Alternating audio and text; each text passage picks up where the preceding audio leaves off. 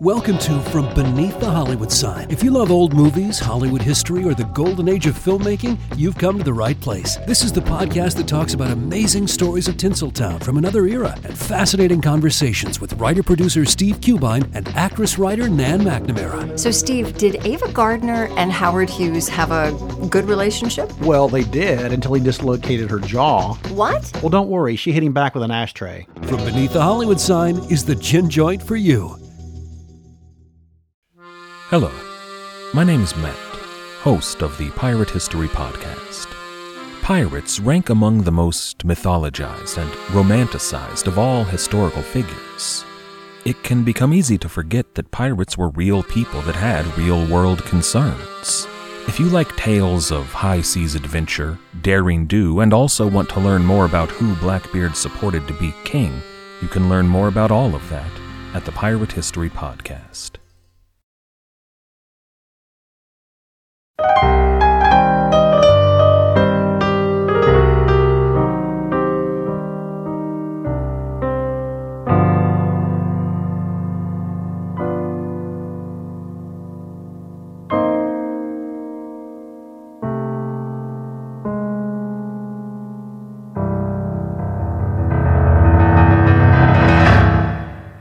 Welcome, everyone, to another episode of the Most Notorious Podcast. I'm Eric Rivenis. I am, as always, so glad you are here with me.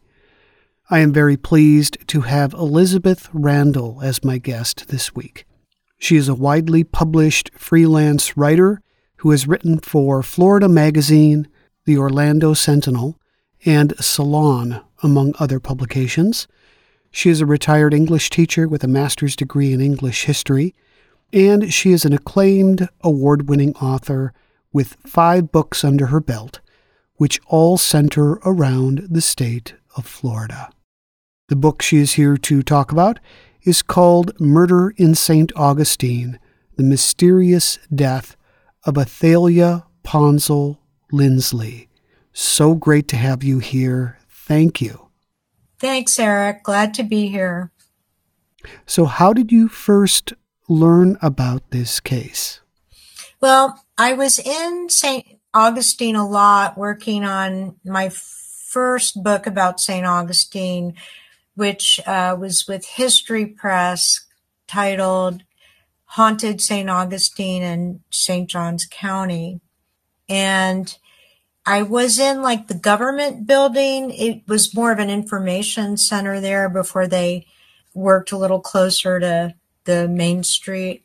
And I picked up this book and it said Bloody Sunset in St. Augustine by Jim Masters and Nancy Powell. And I thought, I never heard of this. And for some reason, I just felt it was significant. Although I didn't buy the book because it was really expensive in those days. It was like $30. It might be cheaper now on Amazon. I don't know. But it kind of stuck in my mind, the murder. And then later on, I found there was a Facebook page and a lot of information on that. So I'd like to start by asking you about the victim, the person your book centers around, Athalia Lindsley. She had an extremely colorful background. Would you tell us about her and some of the more notable moments in her life? Yeah, I would be happy to, because one of the reasons I wrote the book, Eric, was to kind of clear her name, so to speak.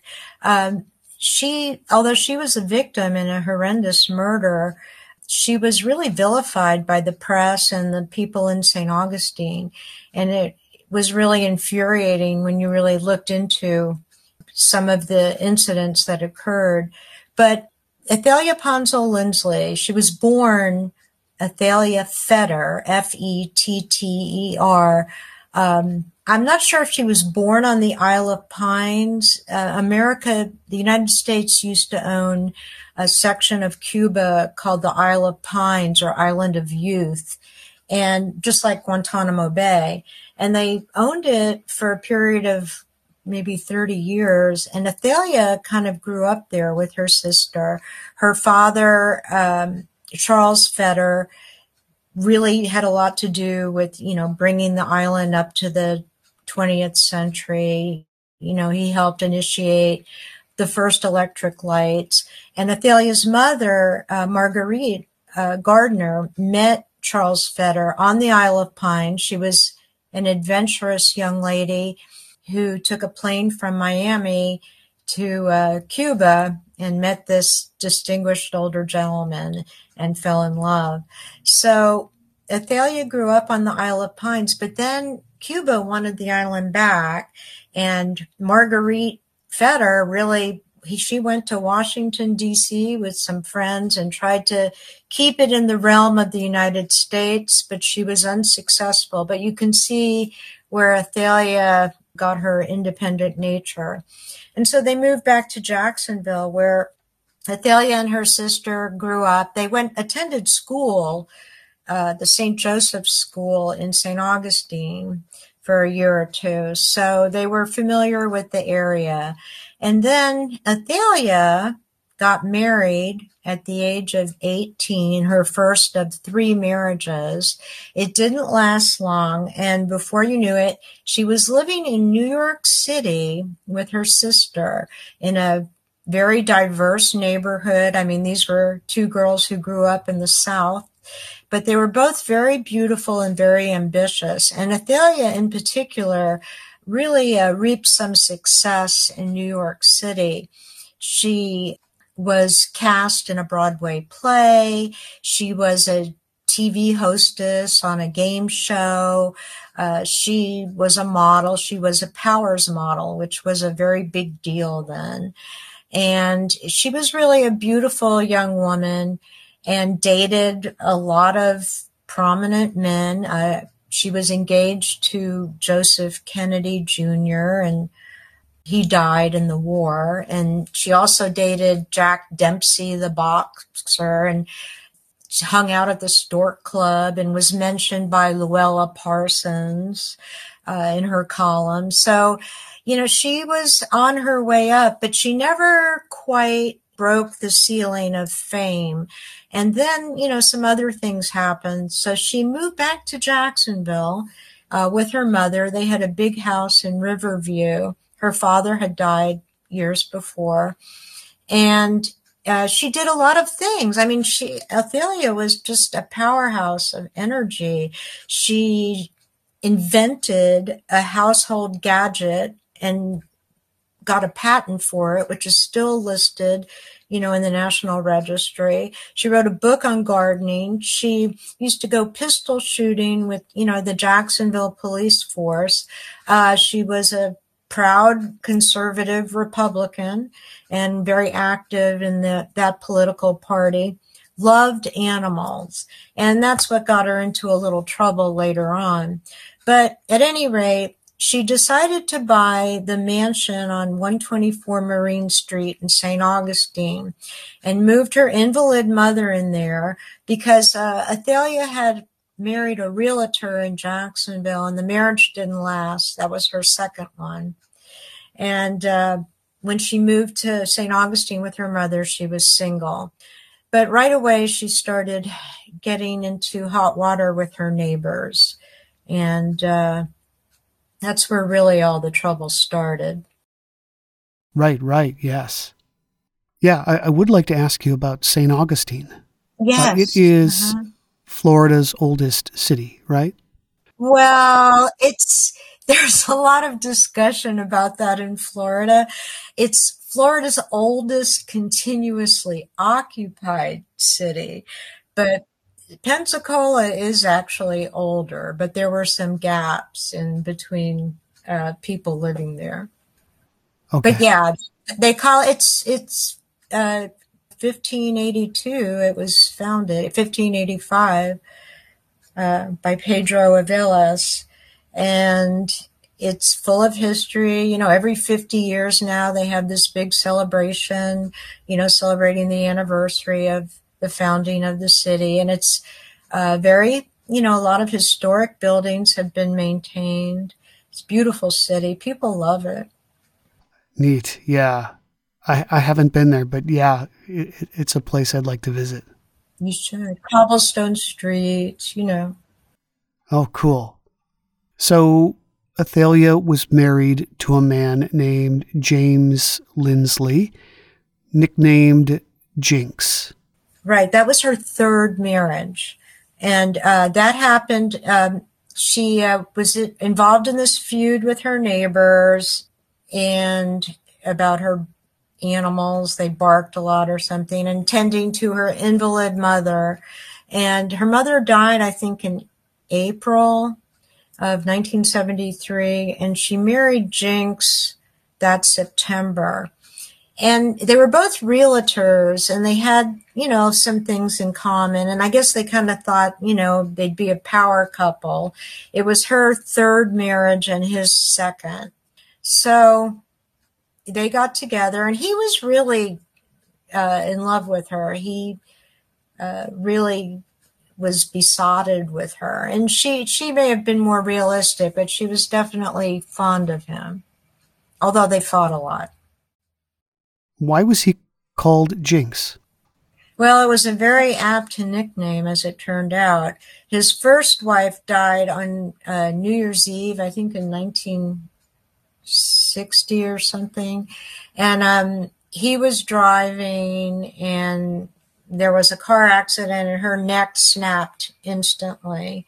So she was dead. And I don't think they ever did a breathalyzer. I don't know what the deal was. I did find old negatives of the crash in the history museum, but I don't know that anything was ever done. So she died.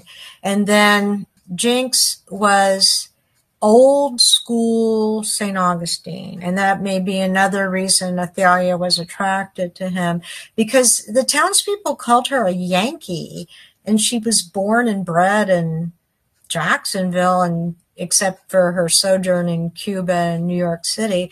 But she, you know, I've talked to people in St. Augustine, and they're like, there's a caste system. And if the caste is, if you were born here and your parents were born here, you're in. Otherwise, you know, you're not. And so she was not well liked in St. Augustine at all. But I think she married Jinx to help with that, because he was on the city commission. He had lived there all his life. They owned the oldest building in St. Augustine, the one across from Trinity Episcopal. Very old, supposedly haunted place, as most places are in St. Augustine.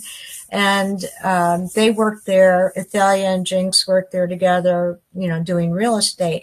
But you may not remember this, Eric, but I do. The 70s were a terrible time for real estate, and so they could not have been doing that well. In fact, they kept trying to sell Athalia's house on Marine Street to no avail. They couldn't sell it. Yeah. I was definitely a youngin' in the 70s, but I do remember the end of the decade. Mm-hmm. So they were married, but they lived in separate houses. To an extent. I mean, I don't think it was like a regular thing, but he did own a house in Anastasia Island, which is very pricey now. But at the time, he had a very modest home there with a beautiful view.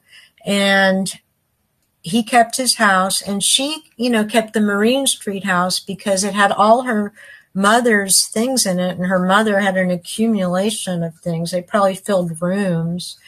And she also had animals. She had like 6 dogs. One was her mother's old dog, and some other ones. And she also had a wounded bird that she was taking care of. She walked it every day for exercise. It had a broken wing, and she was trying to heal it.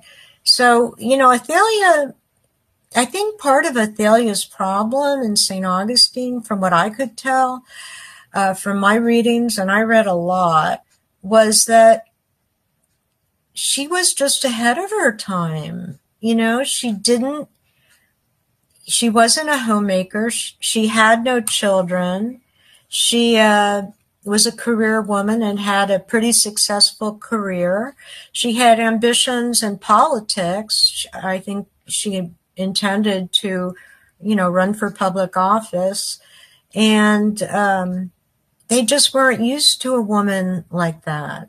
And she had lived in a lot of different places. Her mother was a role model.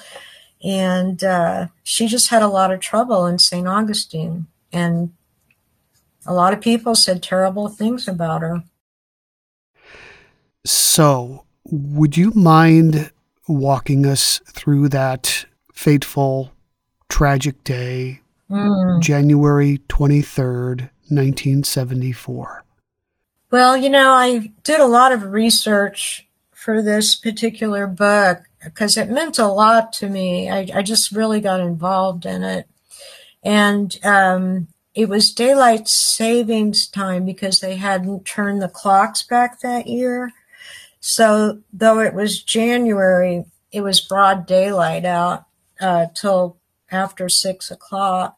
But, it was a nice enough day. I think the temperature was in the 70s. And someone wrote a letter to the St. Augustine Record saying what a wonderful place St. Augustine was to live. And in the paper, too, were, a local lawyer, Frank Upchurch. He was being honored by some local club, and some local St. Augustine High School students were mentioned for their outstanding scholastic work. And Athalia went to Jacksonville with her husband, Jinx. Now, they had a somewhat stormy relationship, which I don't think is that odd, considering they were both Athalia was in her 50s when they got married, and Jinx was in his 60s. And they had a lot of trouble. They had both been single a long time, and they had a lot of trouble meshing, their lives together. So they spent time in their own individual houses, but they got together. And the 23rd was one day when they got together. And they went to Jacksonville in Jinx's Pinto, partly because he chain smoked, and partly because he thought that Athalia's old Cadillac wouldn't make it. So they went to Jacksonville, and he went to go see his stockbroker or something. And she picked up a watch she was having repaired and bought Jinx some socks. And then together they went shopping for a Chinese dinner together. And I need to backtrack a little because I forgot one thing. Before they went to Jacksonville together, Jinx and Athalia had lunch with some friends, one of whom was Nancy Powers, who was the managing editor for the Jacksonville Times-Union, a good friend of theirs, of the Lindsleys. And they had fish. They were at a fish seafood restaurant, Seafair, I think the name was. And Athalia cut her fish with her fork, wouldn't use her knife. And when Jinx asked her why, she said, well, it's the Chinese New Year. It's bad luck to use a knife. So they finished lunch, and then they went to Jacksonville. They went shopping there for their Chinese dinner because presumably the items they needed for it, water chestnuts, might not have been available in St. Augustine. So they drove back, and during the drive back, Athalia, kept telling Jinx she really had to go to the bathroom. So when they got to the real estate office where they worked, he dropped her off, he kissed her, and he said, I'll see you in an hour, because he was going to go back to his house, and she was going to meet him there. On the way to his house, he made 2 stops. One was at a drugstore where he talked to a friend, Frank Upchurch Jr., and his brother. And then he got in the car and he went to some drive-through dairy place and got some milk. And then he got home, and his neighbor saw him come up around 6 o'clock. And he got into a pair of jeans and waited for Athalia. And he says he didn't worry when she didn't come because he just figured she was feeding the animals or watering her plants. and she would be there soon. In fact, he tried calling her because he wanted her to bring the newspaper, the St. Augustine Record, to see if there was any news about Athalia's recent visit to the city commission. So he didn't worry. He was watching TV, and then all of a sudden, he gets a call from a neighbor, Jean Trummel, and she said, "You need to get over to Athalia's fast." And he's like, "Why? What's wrong?" And she said, "Well, I don't know what it is, but it's bad." So Jinx goes on over there.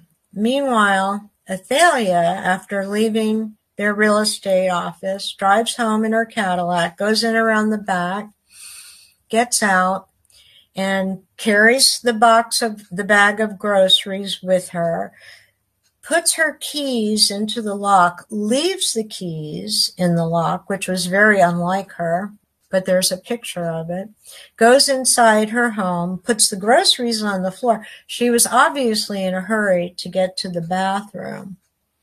And I think she was having, some problems at the time. She may have needed a hysterectomy, or I'm not sure, but she was very, very thin, and we're not sure what her health was at that time. However, while she was in the bathroom, I think what happened was someone was ringing her doorbell and ringing it over and over and over. And while she was in the bathroom, she couldn't answer. So she gets out of there and she gets the little bird, because she walks the bird every day to exercise the wing, and opens the door, looks out, no one's there. So she walks out, the little bird trailing behind her, to get the mail. She gets her mail. She walks back and someone attacks her with a machete, and he cuts off some of her fingers, almost severs her hand, and then gets her carotid artery. And, the blood spurted up the east side of the wall.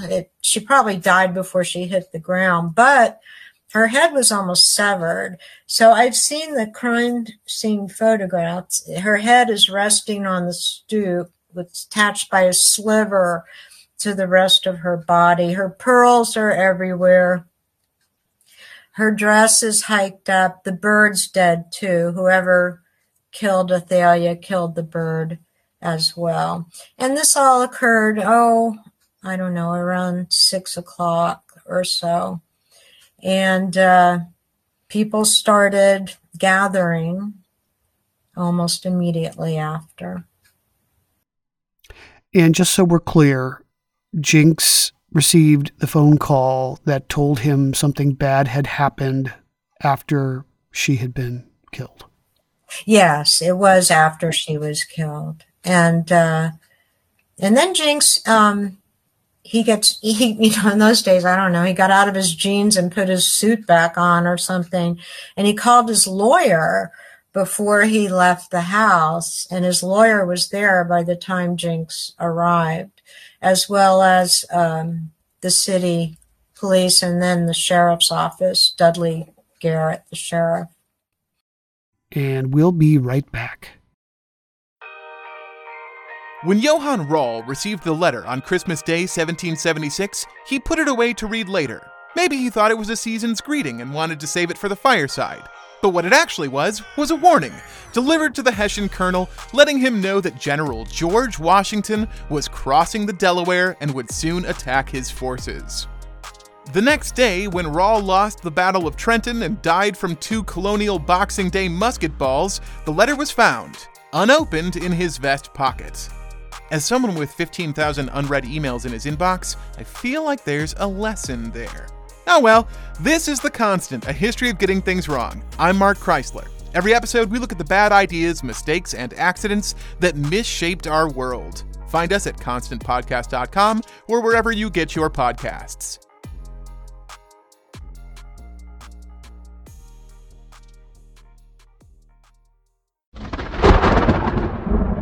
The storm broke in Chattanooga one night in 1906 when a young woman was the victim of a violent crime.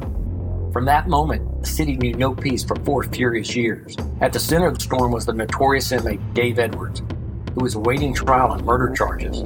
After a high-profile case threatened to go cold, the desperate county sheriff did the unthinkable by freeing Dave Edwards from jail and deputizing him to track down the fugitive.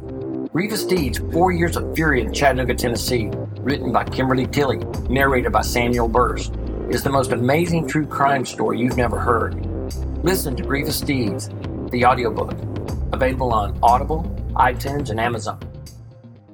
Everybody shush! William Shatner has something to say. Cat and Jethro, Box of Oddities. What do you do when the woman you love dies? Well, of course, you dig her up and you live with her. Aww. The show examines weird things. There are plenty of old photographs from this time period of children out in the streets playing in and among the dead horse carcasses. Oh, I miss those days. Things used to be so much simpler. Cat and Jethro. Then there's the urine wheel, which sounds like a really bad game show. They've done weird things.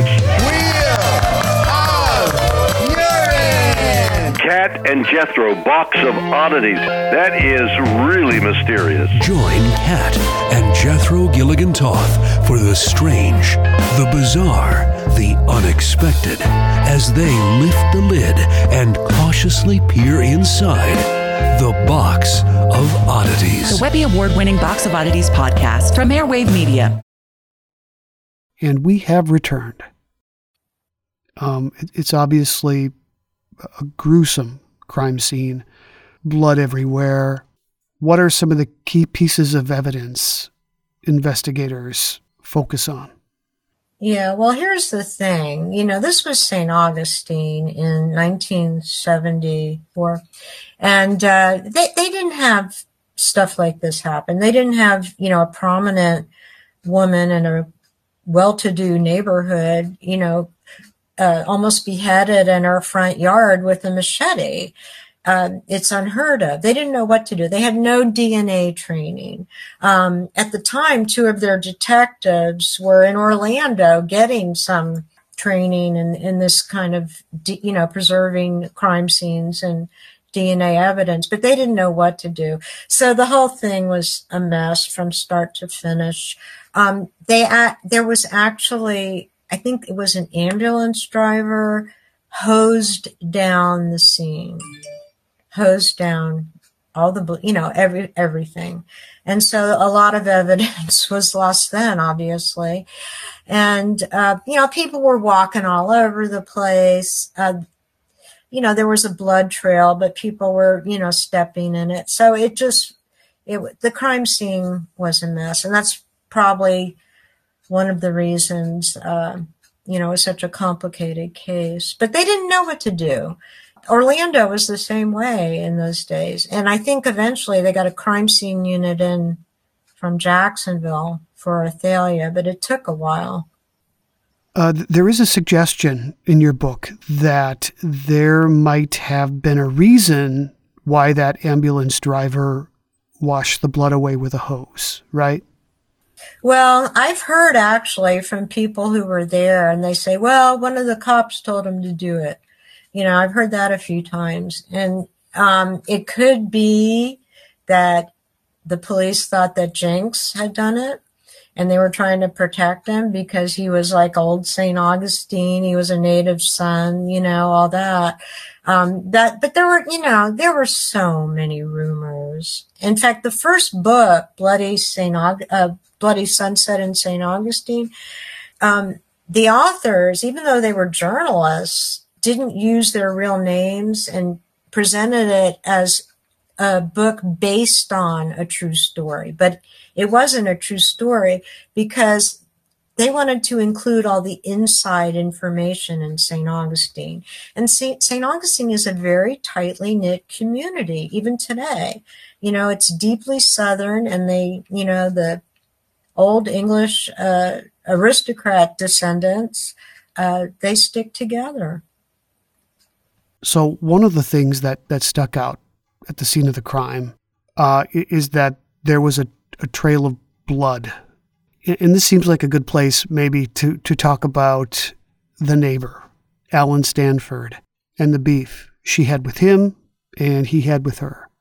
Yes, let me tell you about Alan Stanford, but first I want to talk about Alan and Jinx Lindsley, her husband, because they were the two main suspects. Now, Jinx was ruled out pretty early as a murder suspect, even though he carried a machete, which was the murder weapon, around in the trunk of his car. But everyone in St. Augustine carried a machete in those days. Jinx was a realtor, and he had to cut away underbrush to show property. And he produced the machete immediately for the police. There was no blood on it. Also, Jinx passed a lie detector test with the county. Alan, who was the other suspect, took a lie detector test with a friend, not the city, and the results were not conclusive. But there is no way Jinx could have killed Athalia given the timeline. The people who spoke to him as he stopped at a drugstore and a place to get milk. His neighbors saw him wheel into his driveway around the time Athalia was cut down. In a police report, the sheriff's department replicated the route from the realtor's office to Jinx's house on Anastasia Island. So even if you drove as fast as you could, the time does not add up from when Jinx left Athalia and when he showed up at his house on Anastasia Island. A lot of people still think Jinx did it. He had a quick temper and he was a drinker. I've heard podcasts to that extent, but they lack the true facts. Alan Stanford, on the other hand, was considered a fine Southern gentleman. He was an usher at Trinity Episcopal Church. He was Athalia's next-door neighbor in that affluent neighborhood and the county manager. He also claimed to be the county engineer, and we'll get to that issue in a minute. Athalia and Alan were feuding with each other. It started with her barking dogs. She had 6 or 7. Some were strays, some were beloved family pets. Her neighbors on both sides, the McCormicks and the Stanfords, complained bitterly about the dogs barking. They took her to court over it. That sounds pretty extreme. If the dogs were really that loud, wouldn't they have bothered Athalia's invalid mother, who died a few days before the court hearing? But there is no record that Athalia's neighbors even commented on Marguerite Fetter's passing. Marguerite, by the way, was buried in Jacksonville, and 9 months later, Athalia had the same pallbearers buried in the same cemetery. But back to January 1974, Alan and the other commission members were incensed that Athalia showed up at their meetings and challenged Alan. She said Alan had the highest salary and was the most unqualified employee in the county. Athalia was used to her mother, Marguerite, who stood up for her rights and was active in civic and community affairs. Athalia had had a successful career in New York City, so she spoke out. And in St. Augustine, that was just considered scandalous that she challenged these prominent men. At one of the commission meetings, she accused Alan of threatening her life, which she also told her sister, her husband, and a family friend. Her issue with Alan was that he was signing records as the county engineer, and he didn't have a degree in civil engineering. He had a degree in marine engineering, and he was supposed to take the engineering test, which he did, but he flunked it. So they were giving him another chance to take it once more. I got a hold of the CD with the commission meetings transcribed, and the one where Athalia repeated Alan's death threat was in a separate file. But Athalia was right about everything she said, and a lot of people in St. Augustine agreed with her. There was a letter in the St. Augustine Record titled, "Hooray for Mrs. Lindsley." She would organize aggrieved workers to attend commission meetings. Then Alan would try to fire them. Allen was a terrible county manager. Many county roads were underwater. He authorized a road to be paved with asphalt only an inch or two thick, and the commission authorized a dumping ground in a poorer neighborhood, saying it was to enrich the soil. Athalia didn't let them get away with any of it. And Jenks, he was a former commission member himself. He supported her efforts. So Allen really, really hated Athalia. And she said that one time he called her over to his car after she said goodbye to some friends. He said, "You need to stop what you're doing or I'm going to fix you." In public, he said he would send her back where she came from. So she told Jenks, and she told another family friend and her younger sister, "That man is going to kill me." But she wouldn't give up. She said, "I'm going to run Allen Stanford out of town." And Allen was visited in his office by two members of the Florida Board of Engineers. And they said, "You are violating the law by misrepresenting your position, signing everything as the county engineer. You violated statutes, and we're looking into this. And tomorrow, we're going to interview Mrs. Lindsley, who initiated this matter." So Allen is steaming. He goes home and has 2 or 3 drinks in rapid succession. According to him and to his wife and daughter, he then changed into some work clothes, ate his dinner in about 3 minutes, then suddenly decided to drive back to the office to pick up some engineering books he left there. So Allen's whereabouts were a point of contention. And what I think really happened, after talking to a lot of people about this and going over depositions, police reports, interviews, and people who were there, here is what I think happened.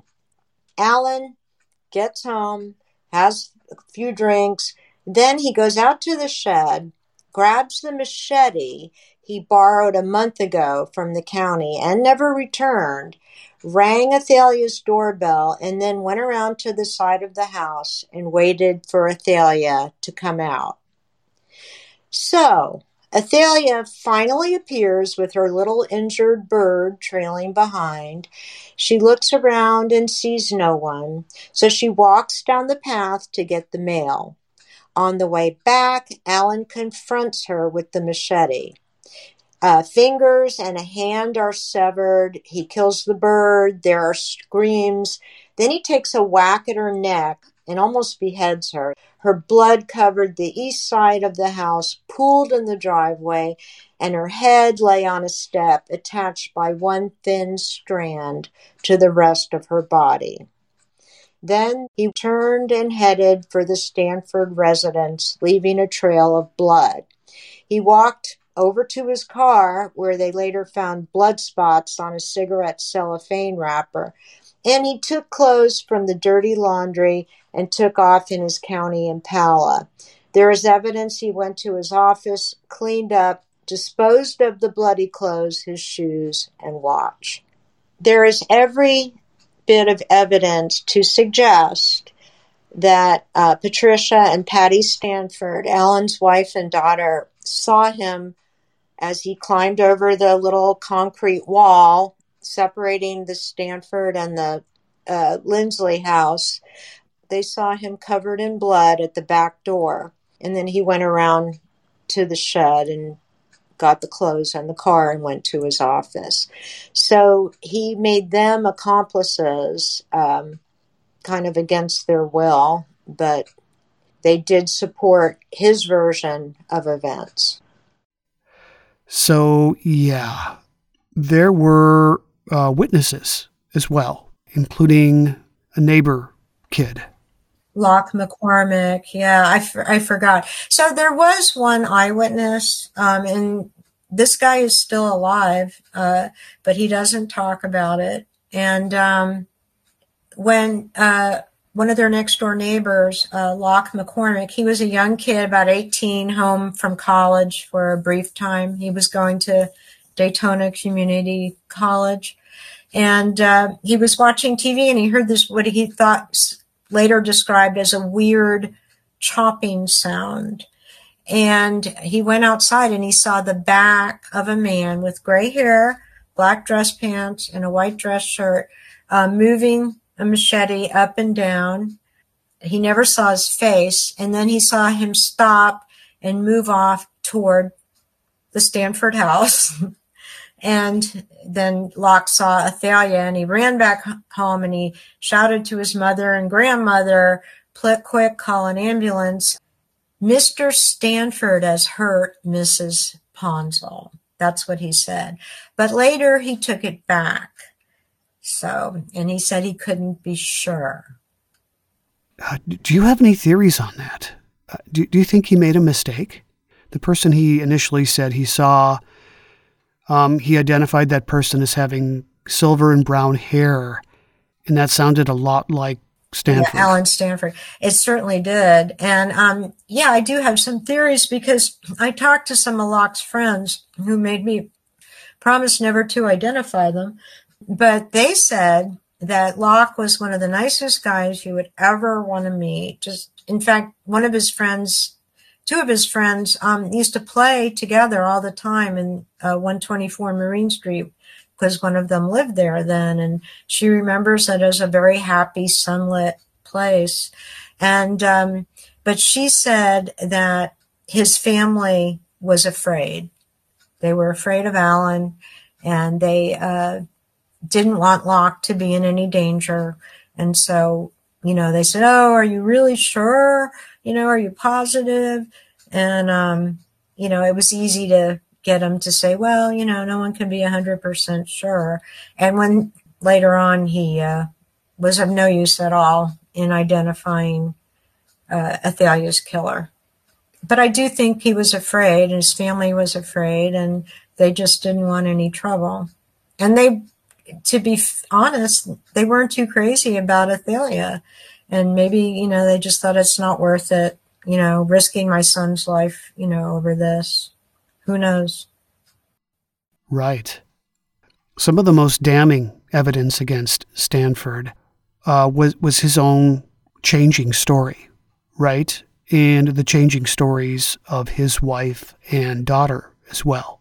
Yeah, and, I had a tape of Patricia Stanford's deposition, and I lost it, unfortunately, but she just, she'd stumbled over her words. I mean, she was almost incoherent. So if that sounds like someone lying, and of course what she said made no sense. So yeah, I think they were traumatized. Maybe they were afraid too. I don't know. I felt really sorry for young Patty Stanford, because that was a lot for a young girl to have to go through. But they were all home when it happened. They ran out to the front. In those days they had, wire fences around the front lawns. And they ran out to the front when they heard the screams and saw, Athalia lying there in a pool of blood. And, Patty Stanford said, "Oh, I wish I hadn't looked," and ran back in the house. And I remember Rosemary McCormick, the other neighbor, was calling, "Alan, Patty, come quick." But Alan was nowhere to be seen. So that was another weird thing. So, yeah, there was more evidence than that, though. There was a ton of evidence. It's really crazy when you think about it. Dewey Lee was a guy who worked for the county. He was a Ford mechanic. They said he was the best damn Ford mechanic who ever lived. And Dewey Lee had a habit of roaming through the woods and roaming through dumps, looking for stuff for car parts, but also he was a single dad, and he was looking for his youngest daughter, who would run away all the time. This was the 70s. And so on one of his roamings down Ribalto Street in the dump, he found a machete. He found a bloody shirt. The machete had blonde hairs on it and blood. A bloody shirt, a bloody watch, bloody pants, and shoes. He found all that in the dump. And he called Eddie Lindsley, the detective on the job, and they picked up the evidence. A lot of people say the evidence was planted, but I don't know. It doesn't sound like it to me. But the thing is, the watch was verified as Allen's. The shirt was verified as having been bought by Patty Stanford. The blonde hairs, well, they didn't have the DNA. It was, very likely Athalia's, but, there was an element of doubt.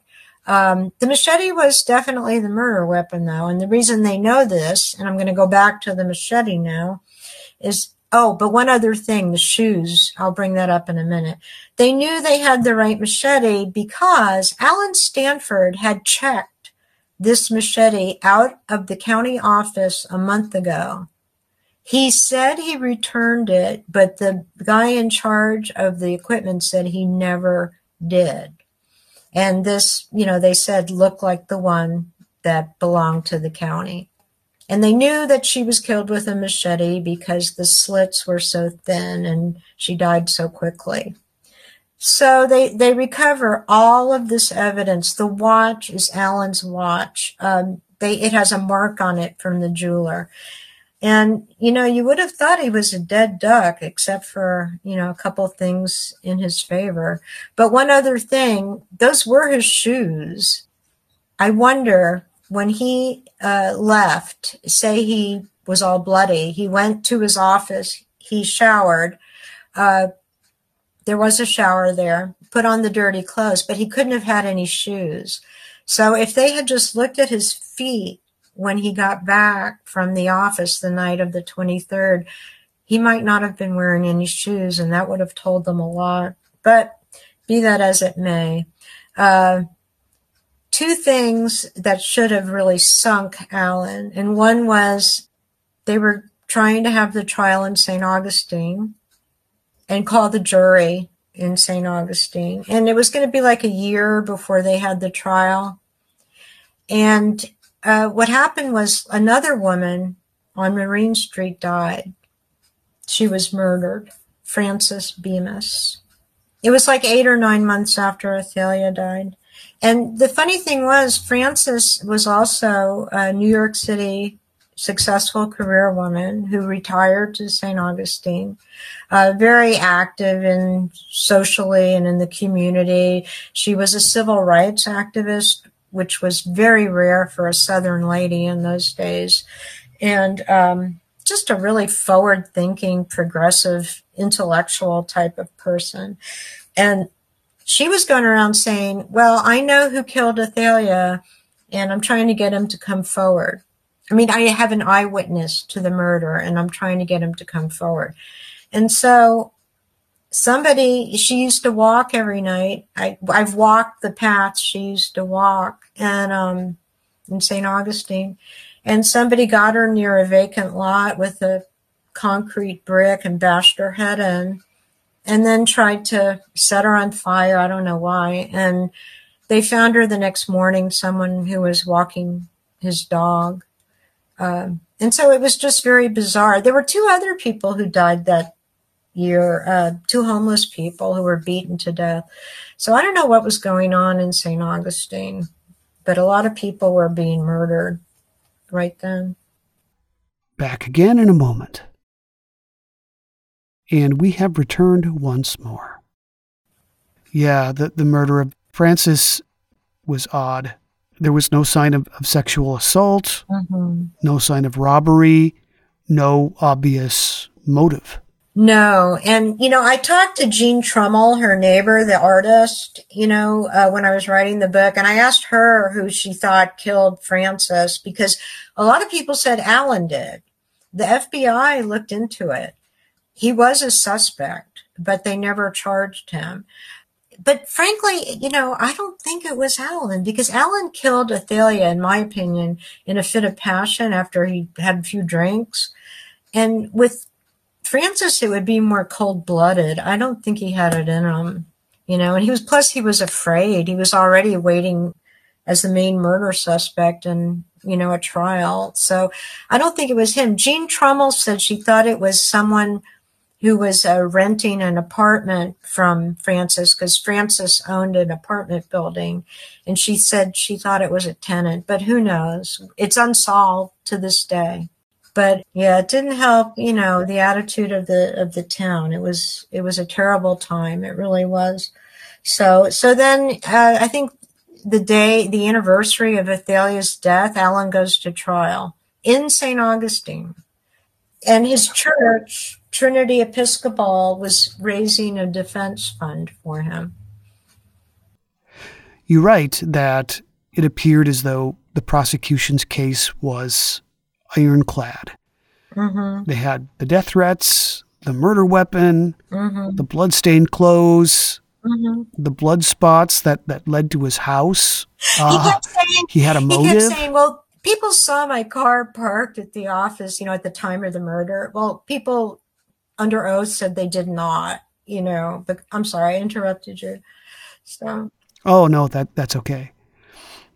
And by the way, there's blood at his office too. Yes, they found blood on a pole near his office. And so I don't know. So how did his defense attorney handle this seemingly insurmountable mound of evidence against him? He had a really, really good defense attorney. He had the best, Walter Arnold.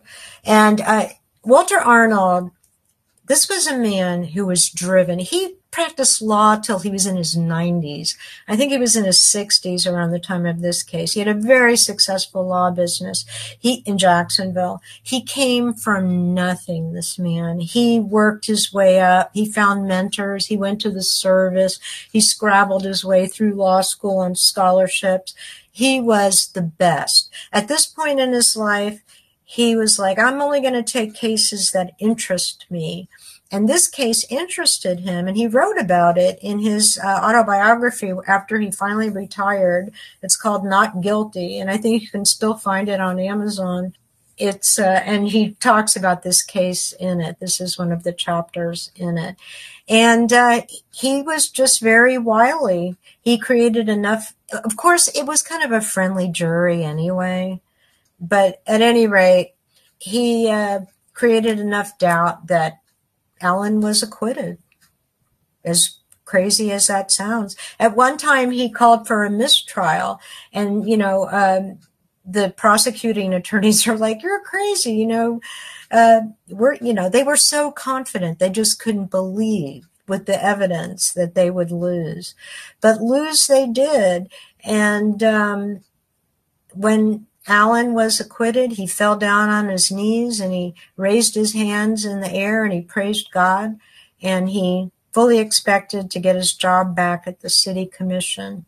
So what happened there, may I ask? They told him, it was kind of like the evidence was overwhelming. And even though he was acquitted, it was almost like, okay, we hated Athalia, we'll let you off, but we don't want anything to do with you because you're a murderer. And if you talk to anyone in St. Augustine today, they all know Alan did it, even to this day. And it's a topic of great interest to them. I mean, I go back there a lot to talk about the book and the murder, and they're all like really interested in it and very sorry that justice really was never done. I guess, I kind of feel like remembering Athalia and Francis this way is a little bit of justice for them. True, yeah. But his attorney, getting this acquittal for him, what were some of the strategies used? They minimized the death threats as an example. Said it was nothing. Well, it was hearsay, I guess, because she heard it. She told Jinx and a friend, but they had never heard it, and her sister, but they had never heard it. So you really couldn't use that, although I believe it. But she, how did they get him? Oh yeah, so they threw everybody under the bus. The other weekend, when I was in St. Augustine talking about the book, one of the people who came to see it, she said, "Oh, I'm the grandniece of the lady who was on the bike." There was a woman on a bike riding past 124 Marine Street, and she swore she saw a gray-haired man enter Athalia's front yard. And this was how Walter managed to throw Dewey Lee, who found the evidence, under the bus. Because the person who finds the evidence is always suspect. We saw that with Casey Anthony. So they tried to throw him under the bus. But, you know, if the prosecutors just thought it was ridiculous. They thought, oh, there was a Chinese guy. They said there was an Oriental person with crazy hair hanging around. They said it was a hit job. Like, you know, you always do hit jobs with a machete and blood everywhere in broad daylight. So, you know, just ridiculous things, but people bought it, even though the prosecutors, like, as far as Dewey Lee was concerned, you know, this is a guy who spent his life underneath cars, underneath Ford cars. He did not wear dress pants and a dress shirt ever. And plus he was logged in, you know, with the county working, had a solid alibi during the time of the murder, as Jinx did. But they just needed any little thing to wriggle out of it, and they acquitted him. And but they said, you know, we really, you know, you're not going to get your job back. You're kind of persona non grata. So the Stanford family moved to Miami, and they stayed there not all that long. Some people say that Alan and Patty separated at that point, but they were together when they moved to South Carolina. They moved to Mount Pleasant, South Carolina, and did very well there. Alan worked for the local as a marine engineer there for several years. Patty died. She died of lung cancer, and there was a brouhaha over her will. But he remarried. And when he died, I think he died in 2006, his obituary was in I think it's the Times Courier in South Carolina, in Charleston. And not a mention that he ever lived in Florida. They said he was a fine Southern gentleman. He was this, he was that, you know, lauded him. And that was the end of that. So Stanford testified, right?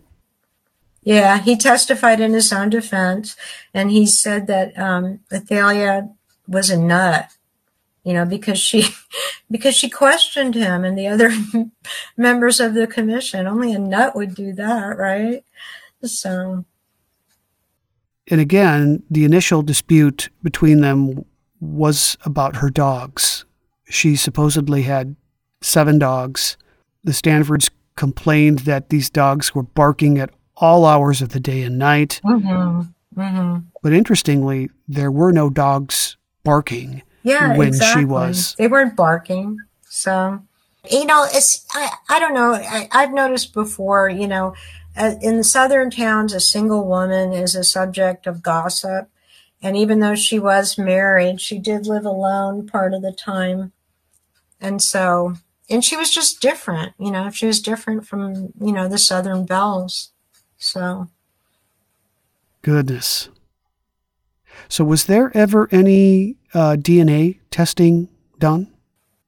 Yeah, you know, when I was working on the book, I got all excited because I heard they were doing a special test in the St. Johns County Sheriff's Office with old DNA. And I thought, wow, this is our chance. And so I called them up and they said no. See, what happened was when Alan was acquitted, Dudley Garrett closed the case. It should have stayed a cold case, but he closed it because he said to prosecute someone else would be to prosecute an innocent man.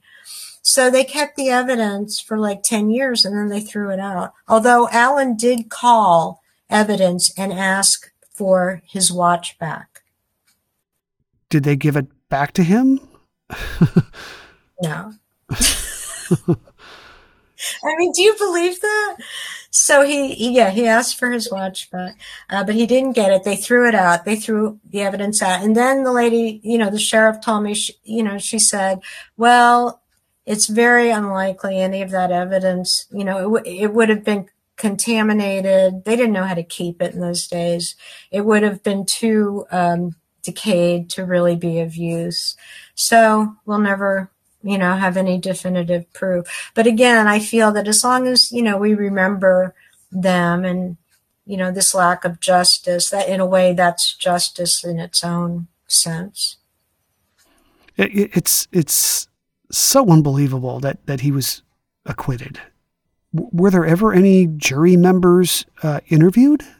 Because it seemed like everybody believed that he was guilty, except for the jury. Oh, I think they thought he was guilty. As far as the jurors, I never tracked any of them down, but looking at old newspapers, when jurors were selected in those days, they put their name and their address right in the newspaper. Do you believe that? Yeah.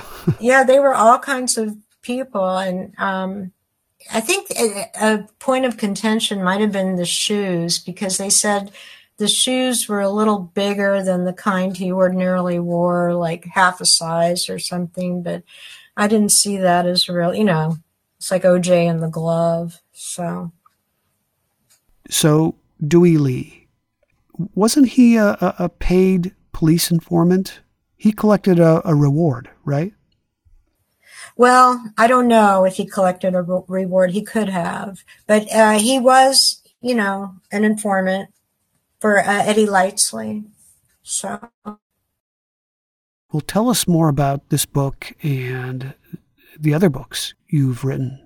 Oh, thanks, Eric. Well, this year I had 2 books published, one in the summer, one a few weeks ago.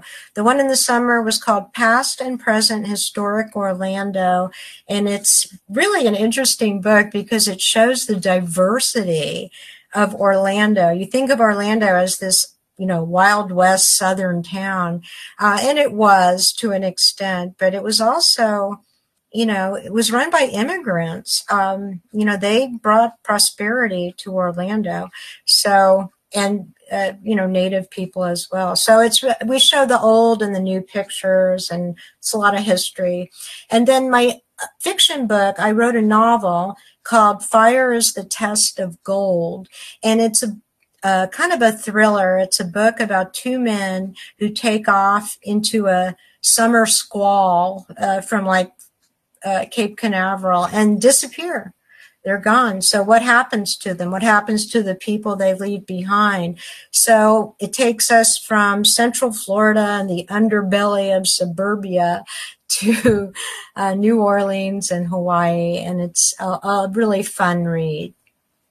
Sounds great. Yeah. And your website is elizabethrandallauthor.com.